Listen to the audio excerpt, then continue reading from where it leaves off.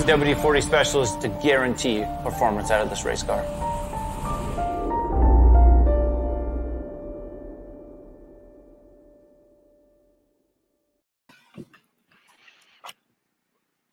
Whoa, that is one heck of a video. Doesn't that give you goosebumps? It does. Whoa. How exciting. Welcome, Garry, to the show, Business Uncorked.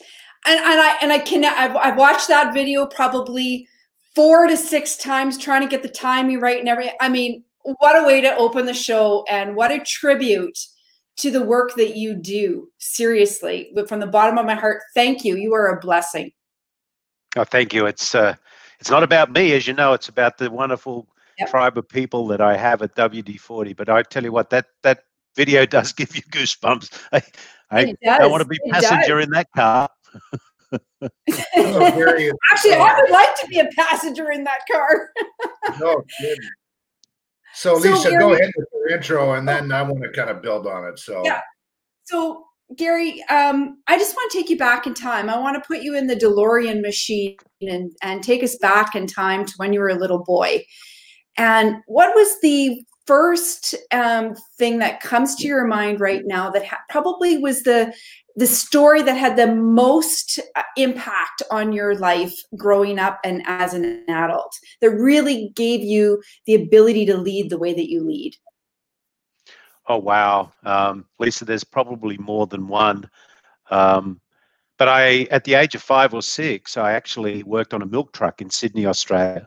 And I used to get up early every morning and work delivering milk to the doors of people in the local neighborhood.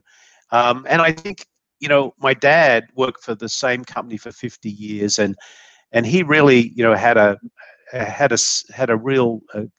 real commitment to a fair day's work for a fair day's pay. And if you treat people with respect and dignity, there's pretty much, you're going to be able to do the right thing. So I think the value of being able to help, whether it was that or delivering papers or what it was, I think that was really important to me, and I'm grateful for that. Yeah. Well, it's funny, when you first started with WD40, and for those of you who don't know the history of WD40 got its name by water displacement. You 40 times until you found the right one, and that's how WD40 was discovered, or the name was discovered. But when you started as CEO in 1997, I mean, you had a big challenge to overcome. First of all, the company, was doing very well at 250 million, correct, at the time? Market cap was about 250 million. Our revenue was just under 100 million. Yeah, and engagement was at about 50%, if I remember correctly. And Correct. Then now, fast forward, we're in our DeLorean machine again, and we're aging ourselves in the Back to the Future, but we're going back into the future, and it's 2020. You're in 176 different countries. Your market cap is 2.5 billion. But what's really, really amazing and outstanding to your leadership and your tribe is the fact that your employee engagement is sitting at 93%. Yeah, and 98% of our tribe say they love to tell people they work at WD-40 company. But even better than that, 97% say they respect their coach. And their coach is kind of their boss. Everybody else calls people bosses. We don't have managers at the company. We have coaches because our job is to help coach our tribe members to step into the best version of their personal self. So, there's no better time than in this coronavirus time to have a high employee engagement, because we really need it.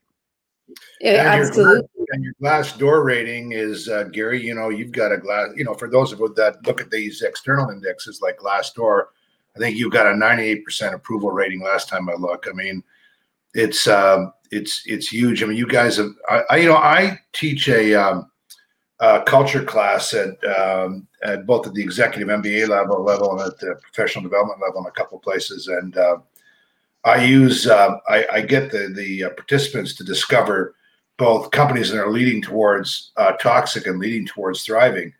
I'm going to put WD-40 in the thriving list because I think these people at Harvard and other places, that people that don't know you very well, because we all have WD-40 in our somewhere in our house or in our shops or in our garages.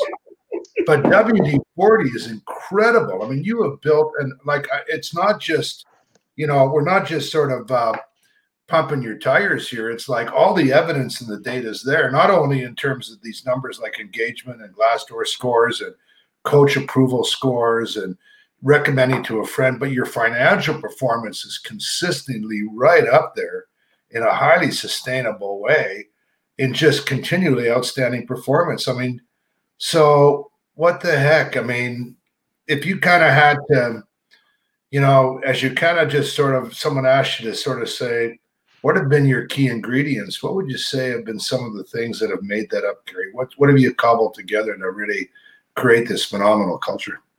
Well, I have a simple algorithm, Lorne, and I'll share it with everybody. Culture equals, and the equal sign means happens when, parentheses, values plus behavior, close parentheses, times consistency. And to me, that is the simple formula for creating or for being able to establish a culture where, we love it that, and we see that. Imagine a place where people go to work every day. They make a contribution to something bigger than themselves. They learn something new. They feel safe, are set free, and are protected by a compelling set of values, and they go home happy. That's what we work on.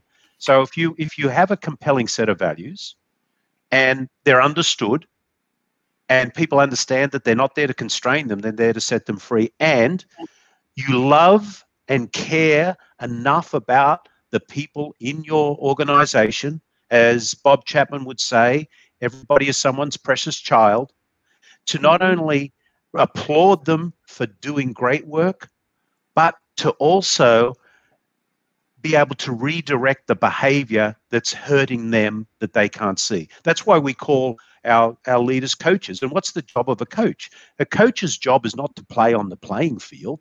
The coach's job is on the sideline, in the locker room, big ears open, listening to what the people are, listening to who they are, and helping them step into the best version of their personal self. So this is simple. It's not easy, and time is not your friend, but you've got to be committed to it. And I'm fortunate. I'm consciously incompetent and probably wrong and roughly right at most things. So I need a lot of help, and that's why we have, what we have at WD40.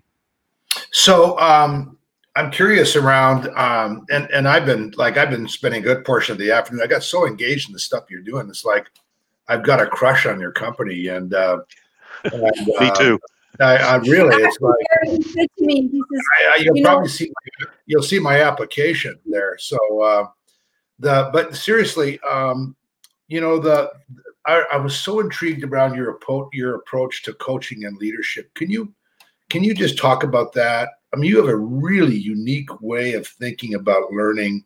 You say there's no mistakes in your company. You talk about moments of learning, but you engage your team member, your coaches in your learning strategy. Can you talk about that? Yeah, we're servant leaders. I don't have a job. I have a purpose, and my purpose is to serve. And that's the way I think about it. And, we don't make mistakes. We have learning moments. One of the things that, pour cold water on creativity and fear and entrepreneurialism is people are afraid of failure. So we took the word failure out. So we have learning moments, and a learning moment has a definition. A learning moment is a positive or negative outcome of any situation that has to be openly and freely shared to benefit all people. So, we say that we really flourish in these opportunities to learn. And, one of our tribal attributes, the number one attribute of a tribal leader is to be a learner and a teacher. I talk about that a lot. Imagine going back. You took us in the DeLorean time machine. I'll take you back to thousands of years ago in the middle of Australia. And here we had the Indigenous Australians. And what was the role of the tribal leader? The role of the tribal leader was to teach the young tribe members to throw a boomerang. Why? Because if they couldn't throw a boomerang, they wouldn't survive. So our job as leaders is to help people be great boomerang throwers, whatever the boomerang is on the day. So, we're always learning and we're always teaching. Well, So Damien says you go are ahead. phenomenal. Oh, thank you. Yeah. So, I took the Maniac Pledge Oh, good. today, and I put it on my social media because I'm such a fanatic myself about this whole idea of self accountability. Could you kind of expand what if you could maybe just talk a bit about the Maniac Pledge? So what brought you to it, Garry? And how did you introduce it into WD40, and how has it landed? Sure. So the Maniac Pledge basically says, and it starts off with 3 words: I am responsible. I am responsible for taking actions. I'm responsible for asking questions. I have no right to be offended if I didn't get this sooner. If there's something I should know about, I should tell someone else. So how did it come about? Many years ago, I was traveling around the world, and I got back to our office in San Diego, and one of the tribe members there, kind of approached me and said, I'm really angry. So, I'm sorry, you're angry. Anger is not a good thing. What's the problem? He said, well, this, I should have known about it, and blah blah blah. And it's a bit like this person kind of nearly had a little bit of the attributes of who Al is. I don't know if you've met Al yet, the soul-sucking CEO, but Al is actually. Hang on a minute.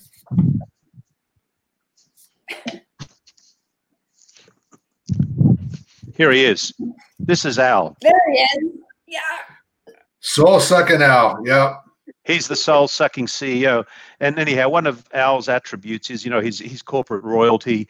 He should be told everything first. And anyhow, I thought, this is crazy. If you would have taken as much time finding out what you didn't know and sharing it with someone else, you wouldn't have held all this anger in your body for a week or so till I got back. I wouldn't be getting this feedback from you, and we all would have been better. So what became clear to me is I had to give people permission. So we came up with the Maniac Pledge. Here's your permission. Everybody takes it now. Everybody is part of the Maniac Pledge.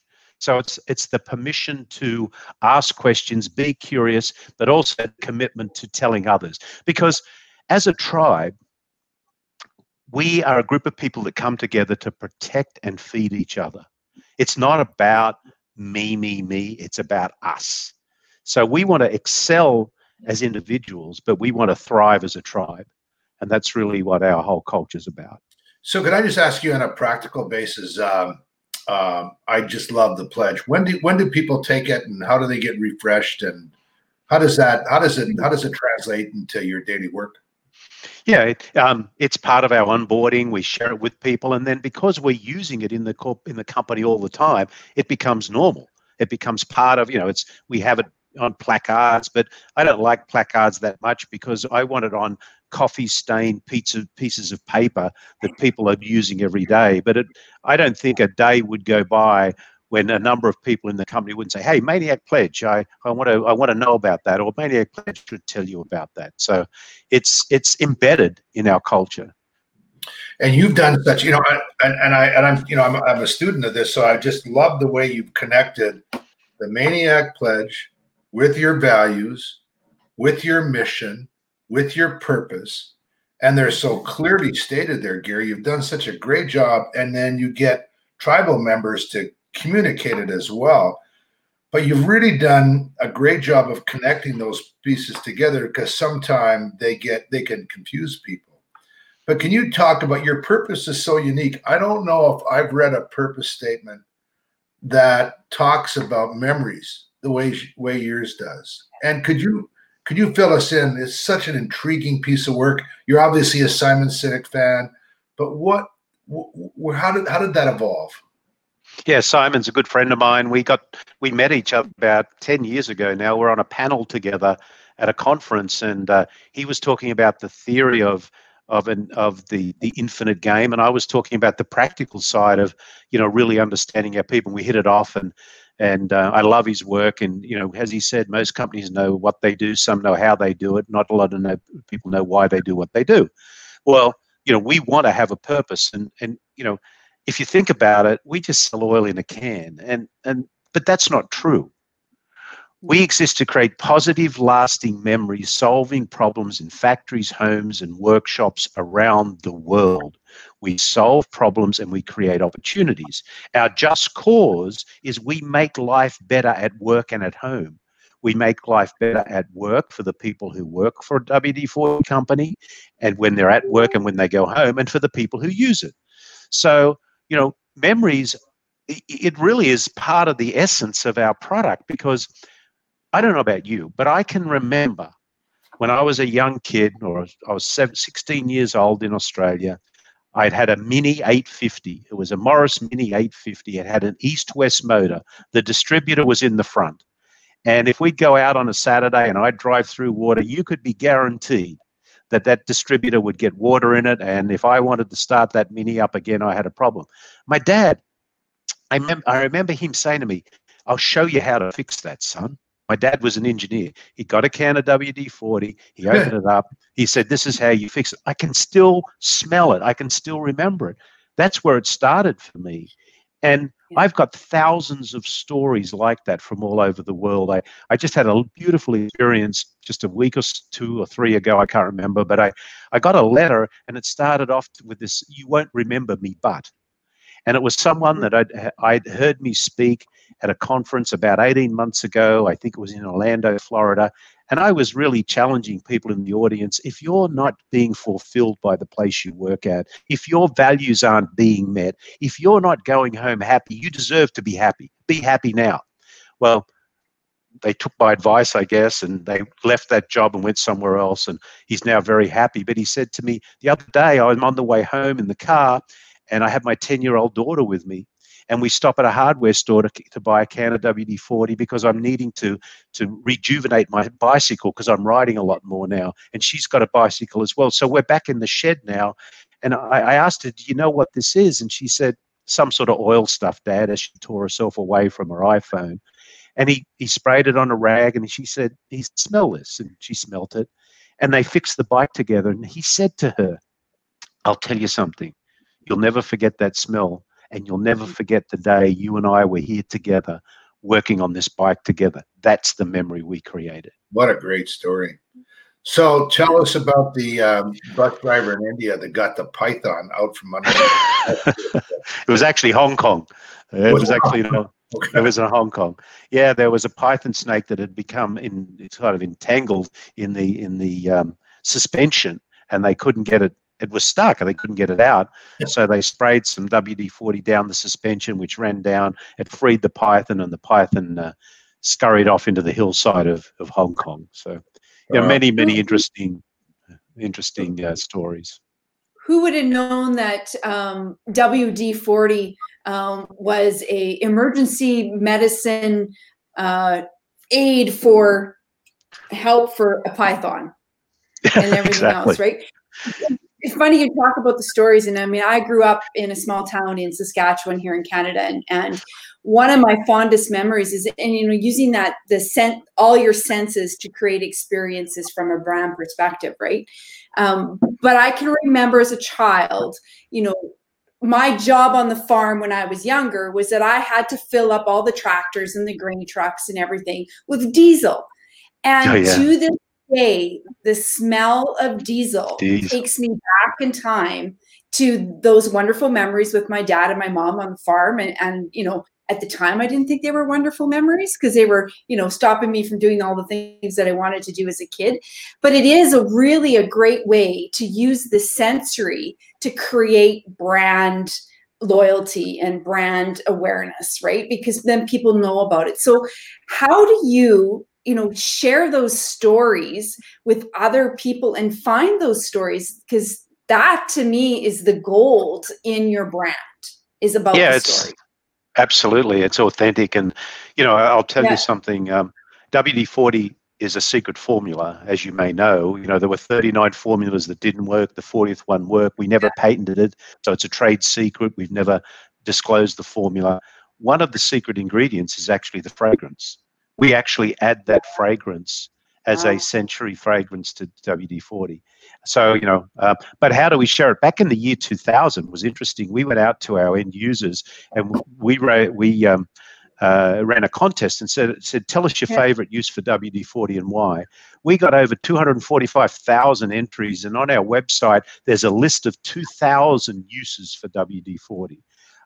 You'll see now, as social media has become, such a part of what we do, our end users continually create end user content and talk about all the wonderful uses. You'll see us on Twitter and Facebook and even TikTok, I think, although I don't get into that so much, but it is one of those. I travel the world, and when people ask me what I do, and I say, I work for WD-40, without doubt, the first words that come out of their mouth is, "Oh, I remember when." I remember when.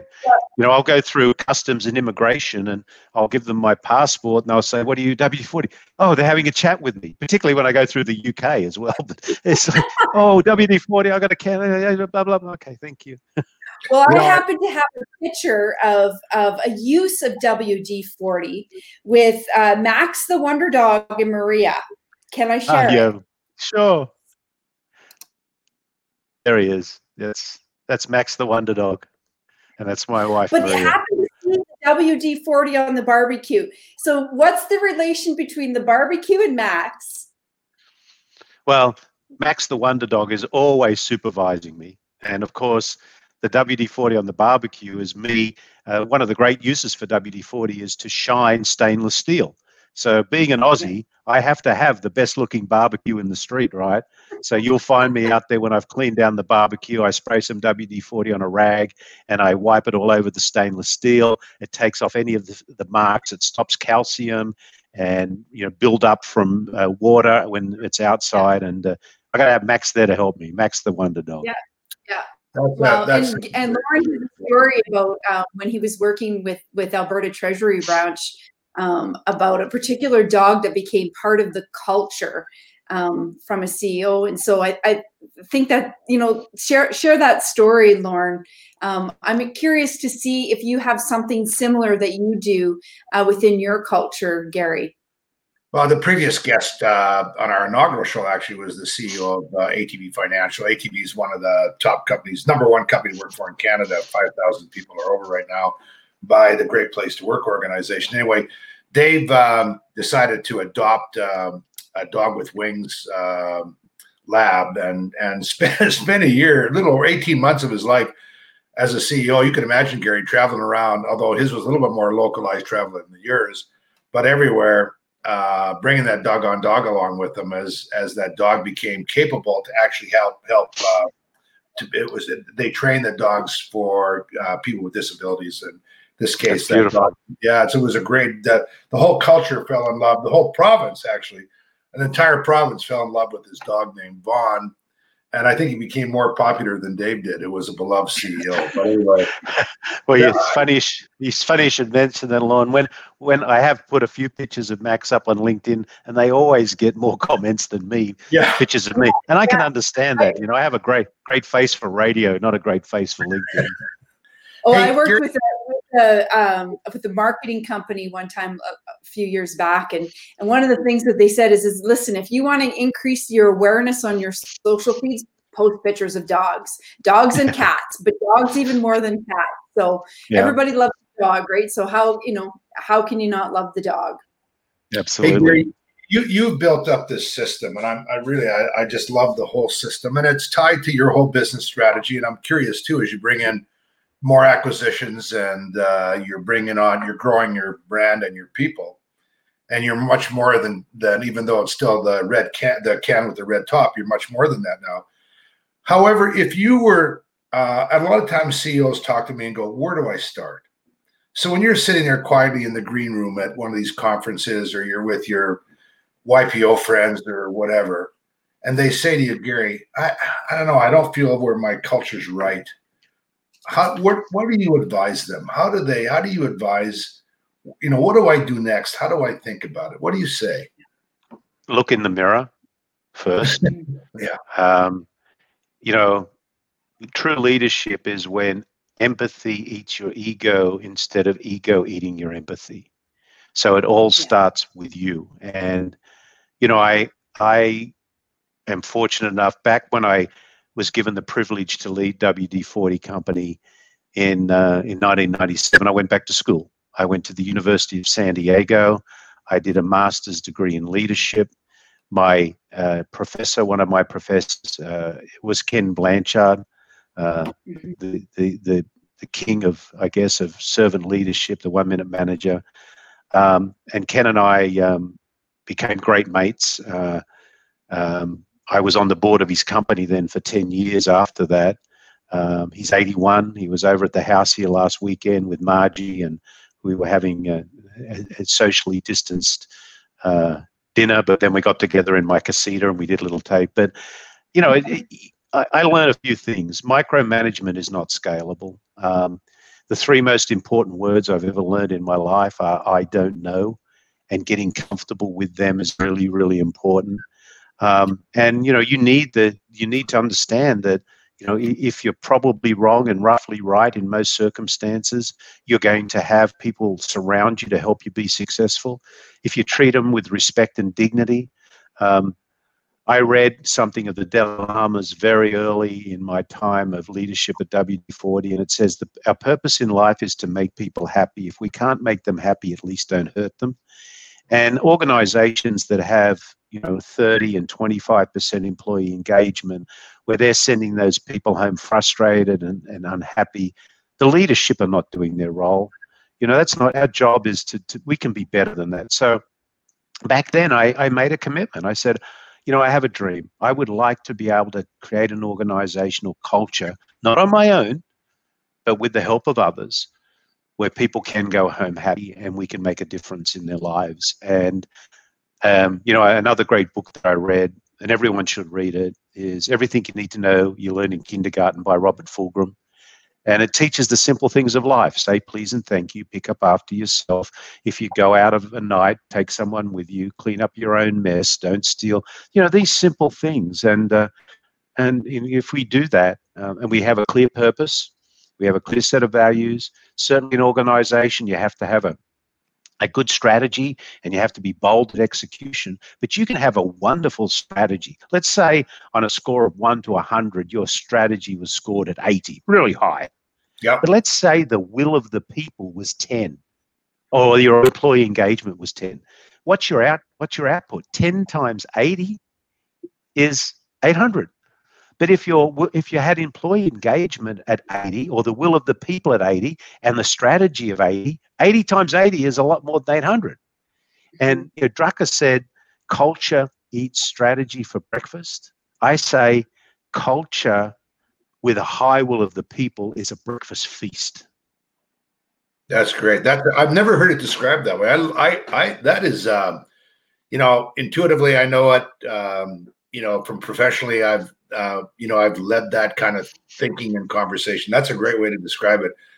If you and I, and Lisa and our audience, we're going to walk into a company and we didn't have much time, and it wasn't the COVID, and we could actually walk in, Garry, and we had a day, and you were deciding whether you were going to make an acquisition, and then you wanted to make it all you had was just sort of the tactile and the observations around whether the will and the engagement was high. What would you be looking for, real quick? What would be some just indicators that people might not normally look at, but you'd be looking at?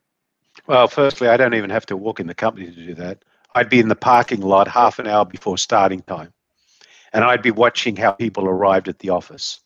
Were they there? Were they walking in? Were they greeting each other? Were they coming in right at 9 o'clock, or were they in a little bit early? Were they giving people high fives as they went in? Were people? So I can start even before going in to see what the culture's like. Is this a place where people, imagine a place where you want to go to work because you're making the contribution. And then walking around, you can soon feel the culture of an organization. Are there smiles on people's faces? Are they laughing and joking? Is it open? Or do you walk up and there's the big CEO's office, the one in the corner, 4 times the size of anyone else, with the door shut, with 2 assistants in front and guards? Don't come in here. I can't go in here. Or are the leaders wandering around, running into each other, talking to each other, engaging with each other? You know, right, one of the things that's going on with COVID right now is we're drawing down on what I call tribal equity. We've got high tribal equity. So in these times, we've got to ensure that we keep topping up the tribal equity. So right now, we've got to be communicating more and more. You know, we just had our 67th birthday last week. WD40 company was 67 years old. We had the magic of WD40. We had a global magic show virtually. You know, week we're having a comedy hour. You know, we're having our French team got together, excuse me, and virtually they cooked dinner together virtually. You know, we're encouraging all of this stuff because we've got to keep topping up that tribal equity. I love that, and that's a great inspiration for so many people who think that they're stuck in this remote environment and can't do that. I mean, you're putting your same intentionality in this remote situation as you are if you were in your San Diego campus, or although I'm a little suspicious that you chose your office in Lyon for Epicurean reasons. And I had an office in one time too, so I get it. French takeout is about as like a giant cuisine 6-course meal in San Diego. I'm telling you. I know. Yeah. I have a question for you, Garry. You know, now we're moving into more of rather than everybody's coming through the front door, like, as you know, Zappos talks about everybody has to come through the front door because they believe in collisions and great things happen at that front door in those collisions.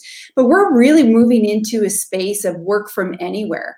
And how do you see leaders really taking a step forward and creating, you know, psychologically safe places and places to belong in a work from anywhere environment? Well, firstly, work from anywhere is a choice, and I don't think it's not an either or. It's a both and. Our facility we built in San Diego that we moved into 3 years ago, we purposely built it with collision zones, the same as the office we just opened in Milton Keynes, north of London. And we didn't invest $30-40 million so no one would go there. So, you know, I think we will be better in person because we are better virtual now. So it's not an either or. It's not, you know, you're either at the office or at home, but it's a both and. We're going to be both. We're going to be where we need to be. But you don't create great mentoring moments over using virtual. You don't have those impromptu coaching moments. You've got to have them. So we will not be going totally virtual. We will be back in our what we call our TP and our MK Hall and other offices. But when we're not there, and some of us will be there a little less if that's okay. But when we're not there, we're going to be a lot better being virtual. So when we do come together, it's even going to be richer. So it's not an either or, it's a both and. Yeah. So Garry, one of the things that this is a little bit selfish around testing an ethos, and I just want to get your thinking about it.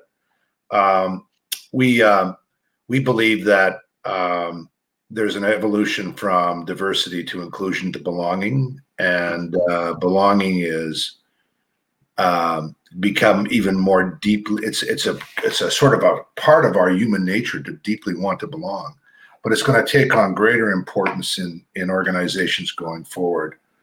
And I just wanted to get your take on that. Well, that's why we call ourselves a tribe, not a team. It's based on Maslow's hierarchy to self-actualization. And the first two rungs of that are basically, can I survive and am I safe? The third one is belonging or love. And if you don't have belonging, you know, everybody who's listening to this program or watching us today have left a company, an event, an organization, or even a relationship because they didn't feel like they belong. So belonging is deeply needed. And it's been one of the foundations of, and again, why we call ourselves a tribe. You know, you belong to a tribe, you play on a team. So, and we are tribal in nature. It started at the beginning of mankind with Ugg the caveman, right? And so, belonging is so important. Well, and you see, sorry, go ahead. I have a delay. I was just going to say, you see it really heavily in sports, right? I'm from Saskatchewan, and anybody in Canada knows that, you know, rider pride, you know, we stick watermelons on our head, for God's sakes, because we want to belong, and we live and eat and breathe rider pride, right? We see that in lots of different sports teams. And so if you were to give an entrepreneur who was looking at how do I create a sense of belonging in my company when I don't have 100 or 1,000 or 5,000 people, what would be your first piece of advice to really help that entrepreneur create a safe place where people really feel like they belong? Be authentic, be vulnerable, speak to your people, listen to them, treat them with respect and dignity, say please and thank you. Profit is the applause of people doing great work. Some people, unfortunately, don't only know they're doing a good job because no one yelled at them today. Bring gratitude. For a great friend of mine, Chester Elton, who wrote The Carrot Principle, he's just released a new book called Leading with Gratitude. And I suggest every entrepreneur read that book, because if you lead with gratitude, you will win the hearts of the people, as long as you're authentic. As long as you're authentic. Garry, you're in your. It's common knowledge you're in your 60s, and really, I can just tell. I can just tell that you're a consummate learner. I mean, I could probably, even though you probably do have a TikTok dance move. So what do you expect out of your tribe around having continuous growth, sort of in a disruptive mindset? How do you instill that? What's your expectation? Well, we embed it in the organizational culture. We have a program in the company called Leadership Lab, where we actually teach the attributes of leadership. The program that I did at USD, which I was in the first cohort in 21 years ago, the Master of Science in Executive Leadership, we've put 35 people through that. We have 35 people with master's degrees in leadership in the company, full rides. And one of the requirements of that is once they graduate from this master's program, they become part of our internal faculty. So we actually have an internal faculty that now teaches attributes of servant leadership across the company. I think at last count, in the last 5 years, we've had, I think it's 36,000 hours globally of leadership training that we've done with our tribe members around the world. I teach at USD. I teach culture now in that one program. I also teach at UPenn and at San Diego San Diego State University. I'm a guest lecturer there, but I actually teach. I'm an adjunct professor at USD, and it's just part of what we do. I mean, we are a learning organization. Yeah. So I was curious about. Sorry, Lisa. I just. So many organizations call themselves learning organizations, and I call bullshit a little bit on them, because year after year you see the same issues, and I go, how do you describe yourself as a learning organization when there's this continual repetition of the same problems? And I noticed that you put a lot of attention to learning in the moment and these moments of learning. How do you do that? How do you bring this practical kind of coaching and learning to your institution? You reward it. You reward what you get. So by taking the word failure out of our vocabulary and replacing it with learning moments, we're always asking each other, what was your learning moment? What did you learn from that today? Is there any, I have a list here of all of my learning from COVID. Here it is. And I'm sharing that, and I don't know how many there are there. Some of these are new learnings. Some of them are learnings that were dormant, and I've just become aware of them again. And some of them are old ones that we needed to bring back in. But, the first one is, in times of great and real need, people can pivot around fear. Practice pragmatic optimism. Be vulnerable. Stay centered as possible. Have clear boundaries. Be present. Be mindful. Be healed. Be a giver, not a taker. And we are just having the best fun right now in looking at all of the things that are different. What we started this process of COVID of saying we need to stabilize, secure, reset, and thrive. So we question ourselves, what are our beliefs today versus what our beliefs were in February? Because our beliefs have changed, because our environment's changed, and we have to reset and go forward in a new way, or keep going the way we were going. So we're always questioning, and it's not. one of our values drive this. Do you know one of our values is we value making it better than it is today? That's one of our 6 values. Yeah. And our values are hierarchical. So we're always asking, how can we make this better than it is today? And that curiosity drives learning. I was going to say, that was just going to be my next question, Garry, is how embedded do you believe that intelligent curiosity? So people are curious intellectually by nature, right? They see what's in front of them and they want to know more about what's in front of them. But I beg to argue the argument that intelligent curiosity is really when you want a really true deep understanding about what's outside of what you can see in order to really truly get a better understanding and a grasp on what you're trying to achieve. So curiosity purely will help drive the business. But how do you allow your people, your tribe, to investigate curiosity and bring curiosity to the table? Because lots of people are afraid to actually be curious and ask questions because they're not in a safe place to do that. So how do you make it safe for them in order to be curious? Well, part of the circle of safety is you as the leader have got to be vulnerable. You don't have all the answers. I mentioned Al before. One of the behaviors of Al, the soul-sucking CEO, is he has all the answers. So no one's going to give him any answers because he's always right. And you can't. You're not always right. So you've got to be vulnerable. You've heard me say, I've said it a million times, I am probably wrong and roughly right in most circumstances. So just that on its own gives people permission. And so many people just pour cold water on people by turning them off and not allowing them that freedom. So, we don't have all the answers. I was born, not so smart, and that's been a gift that I was given. One of the things I'm really interested in is, I've been lots way more meetings than I probably ever want to in my life, but I'm curious around. I got a feeling your C-suite meetings are a little bit different. What happens at your C-suite meetings? I don't say anything. Leaders speak last. These are not meetings; these are collaborative exchanges. But they're also exchanges where we can ask ourselves the tough questions. We can ask ourselves the curious questions. No one's going to be punished there's no such thing as a dumb question. So, we have, and we don't call ourselves the C-suite either. That's the other thing. It's, our senior leadership group is called the Global Tribal Council.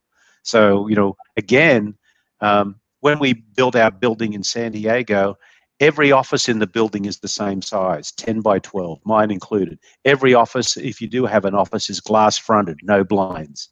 I didn't even want to put doors on the offices, but I got someone convinced we should do that because we want to lock stuff away occasionally. But, you've got to create the environment where people feel free to be able to communicate. I communicate with our tribe every morning. I send out an email every morning for today from, and it's usually from somewhere around the world, but for the last 39 or 40 weeks, it's for today from Poway, which is where I live in California. And I send out an inspirational message every morning to make sure we're connecting with people and communicating with people and asking them the questions. So, go, Lisa. Oh, sorry, Lorne. I was just going to say, I think that that principles that you're talking about. I mean, I know that Lorne asked you about, how do you lead your meetings in the C-suite, and you don't say anything. But I think that is for anybody, whether you're a leader in the C-suite or, like you said, you're an entrepreneur, allowing your people to actually speak first and you last really is a great way to find and encourage new methods of thinking and possibilities for new opportunities, right? Yeah. Marshall Goldsmith wrote a great book. It's called What Got You Here Won't Get You There, The 20 Bad Habits of Leaders. And, one of the things, one of the bad habits is adding too much value. And those that are successful want to continue to add too much value. And what does that mean? It means someone's in the meeting and they come up with a great idea. And what is really a great idea? But, Al has to add value. And he says, well, Lorne, that was a really good idea. However, if you just change that a little bit there, I think it'd be a much better idea. Yeah. And what happens? The value of the idea goes up 1%. The will of Lorne to execute that goes down 50% because Al's wanted to add too much value. Yeah, no, I think everybody should read Marshall's book. I think that I remember that lesson, and I've talked to him about it because I think we fall into that trap all the time, and we suck that will back and that energy back, and I completely agree with you. And the world needs more WD-40s. We need these stories and these examples. And I'm trying to collect them and speak to them, and it's amazing how much the world is we're just not there yet around workplaces the way we can. And I know you say so much of it comes from the mirror and from ego. What else is getting in the way? What's missing, Garry? Why the hell aren't we getting more traction on building these great workplaces that people deserve to participate in? Because they're playing the finite game instead of the infinite game. Particularly public companies, they believe that you can run companies or build companies in 90-day intervals, and you can't. So I think that our goal was to build an enduring company over time. And in the last 20-some years, we've more than quadrupled our revenue. We've 10x'd our market cap. We've taken our employee engagement from 50 to 93%, and we send the majority of our people home happy. And that's what it's. And I've thought about this so often during COVID. Those people that were 70% disengaged in companies right now, they are 70% dramatically disengaged. So the will of the people has gone down substantially. And, if we don't wake up, it's going to happen again. And it's not rocket science. I know. We can do this. And, business people today touch more people's emotions than anybody else because they're all coming to work. But it's this short-termism. It's all about me. I got to be the king. Yeah. Yeah. It's all about the people. We took our engagement from 60 in the low 60s to 92%. It's such a dramatic, different experience, and it's really hard to explain to people sometimes. Well, it is and it isn't, but you can feel it, you can see it. It touches every fabric, and people. It's not like. Do you think people really deeply resist change? People are uncomfortable with change. Uncomfortable. Yeah, we're all uncomfortable because, one of the things that happens with change is uncertainty. And, I learned a new definition of uncertainty during COVID. Uncertainty is a series of future events that may or may not happen. May or may not happen.